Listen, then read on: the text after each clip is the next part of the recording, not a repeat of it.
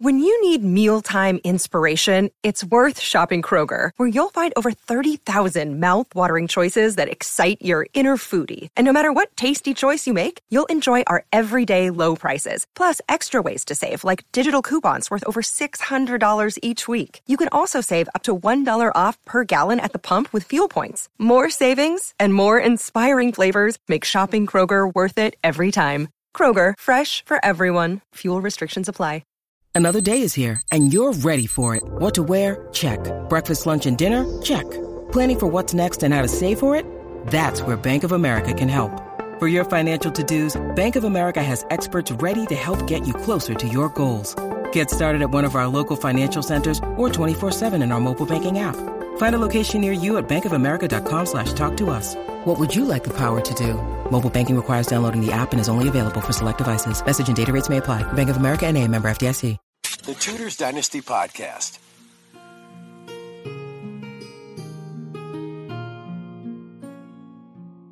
Welcome to our new series based off the memoirs of the court of Queen Elizabeth. On the 7th of September, 1533, at the Royal Palace of Greenwich in Kent, was born, under circumstances as peculiar as her afterlife proved eventful and illustrious, Elizabeth, daughter of King Henry VIII and his queen, Anne Boleyn. Delays and difficulties equally grievous to the impetuous temper of the man and the despotic habits of the prince had for years obstructed Henry in the execution of his favorite project of repudiating, on the plea of their too near alliance, a wife who had ceased to find favor in his sight, and substituting on her throne the useful beauty who had captivated his imagination.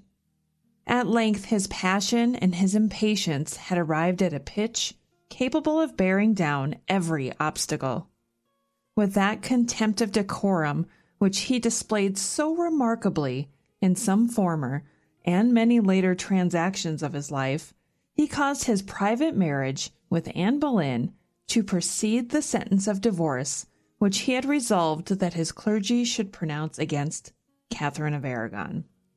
And no sooner had this judicial ceremony taken place than the new queen was openly exhibited as such in the face of the court and the nation. An unusual ostentation of magnificence appears to have attended the celebration of these august nuptials. The fondness of the king for pomp and pageantry was at an all-time excessive, and on this occasion his love and his pride would equally conspire to prompt an extraordinary display. Anne, too, a vain, ambitious, and light-minded woman, was probably greedy of this kind of homage from her princely lover, and the very consciousness of the dubious, inauspicious, or disgraceful circumstances attending their union might secretly augment the anxiety of the royal pair to dazzle and impose by the magnificence of their public appearance. Only once before, since the Norman conquest, had a king of England stooped from his dignity to elevate a private gentlewoman and a subject to a partnership of his bed and throne.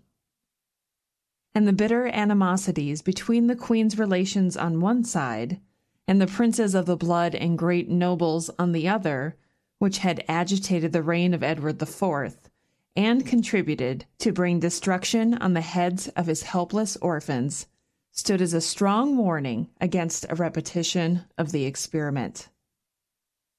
The unblemished reputation and amiable character of Henry's sometime wife had long procured for her the love and respect of the people. Her late misfortunes had engaged their sympathy, and it might be feared that several unfavorable points of comparison would suggest themselves between the high-born and high-minded Catherine and her present rival, once her humble attendant, whose long-known favor with the king, whose open association with him at Calais, whether she had attended him, whose private marriage of uncertain date and already advanced pregnancy afforded so much ground for whispered censures. On the other hand, the personal qualities of the king gave him great power over popular opinion.